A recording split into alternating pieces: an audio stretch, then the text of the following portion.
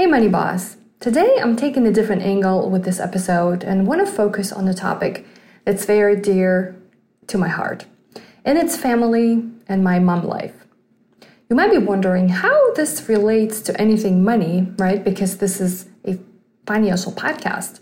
Well, my friends, family for me is everything. And every single decision I make on a daily basis is going to benefit them. And I'm sure a lot of you can relate to that. You and I know that making smart financial decisions can be challenging. But in the 21st century, financial freedom is no longer just for the 1% wealthy. It is for you and me.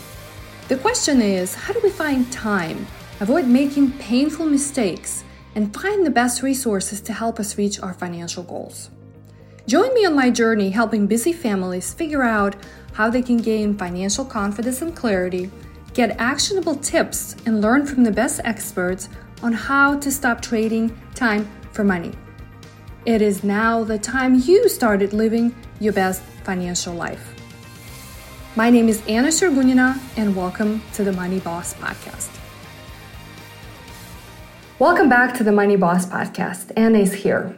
Something was on my mind for quite some time, and I'm constantly adjusting into it as a new mom, for the last couple of years. It's been very transformative. I was older when Liam was born. I was in my mid-30s, and much of who I thought I was as an individual, a professional, a business owner, and a wife. By the way, Yuri and I have been married for 15 years. We got married when we were 10. I thought I was already pretty set. I thought I knew who I was. And even though I've been a big follower of everything personal growth and development for many, many years, I continually to constantly immerse myself into it because I know there is a better way of life. But over time, I started to realize that, my life purpose is now to become even a better example for Liam. And he is 20 months old. And I also started to notice how responsive I was to requests from others. And I've always thought of myself as a person who wants to help everyone. And of course, with a small child, right, you have this 24/7 drop of the mic availability. But for others, or at least in my mind, all of that, right, all of my attention for them started to shift to the back burner. Everyone I know goes through this adjustment period as a new parent, and especially not getting enough sleep and being tired. The first year was really growing. I think it wasn't even more than first year. I think Yuri and I just finally, as we say, came out of the woods with Liam fully sleeping through the night. But it was probably first year and a half where you're just functioning in this survival mode. And it really puts in perspective into what is important and how the time of the day, right, is accounted for and where do I focus my attention, because I had to figure out where can I be more present, right? And where, if I am doing a certain activity, if I'm at work, I'm working, I'm focused on work, but when the time comes to be with the family, I have to disconnect. I have to be present even more. And I don't think I've mastered this part yet. I am definitely out of the survival mode and I feel great most of the time. We still have those periods where he does wake up in the middle of the night and does interrupt our sleep, but it is certainly not what it used to be.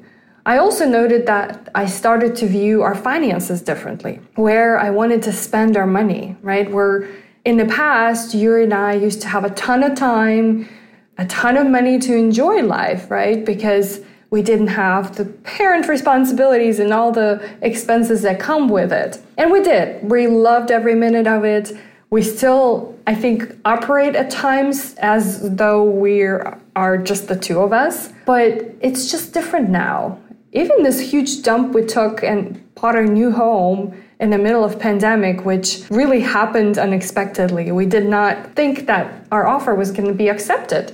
But it did. It happened, and we're completing a remodel now and moving in a couple of weeks, which was also totally crazy steps for us to take because we've never remodeled a home before. But we did, and looking back at this, none of the stuff really made any value to me. It wasn't important, but it is now. And the reason I'm sharing all of this with you today is because when I think of all of this happening in our life, in this huge transformation that we're going through as a family and each of us individually, I'm sure Yuri has his own realizations. It's just happening very, very fast. And I started to wonder and continue asking myself these questions about how and what, right? What do I need to do? What do I need to learn? Who do I have to become and evolve in order to be on the top of this motherhood game? And maybe this is not the question I get to answer in the next couple of months because as life evolves, everything evolves with it. But what I really want for Liam to say one day is that his mommy, and that's the sweetest word that comes out of his mouth. That's what he calls me now. That she was the best role model example in all areas in life.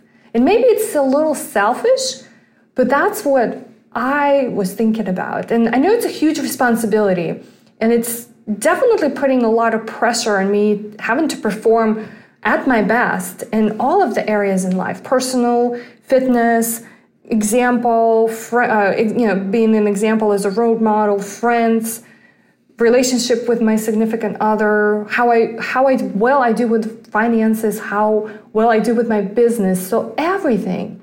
And I'm determined to figure this out, and definitely open to hear from you all who are just a few steps ahead of me. How are you bossing your motherhood? What are you doing?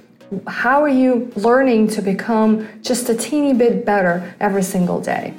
That's all I've got for today, my friends. Until next time, remember, you are the boss of your own money.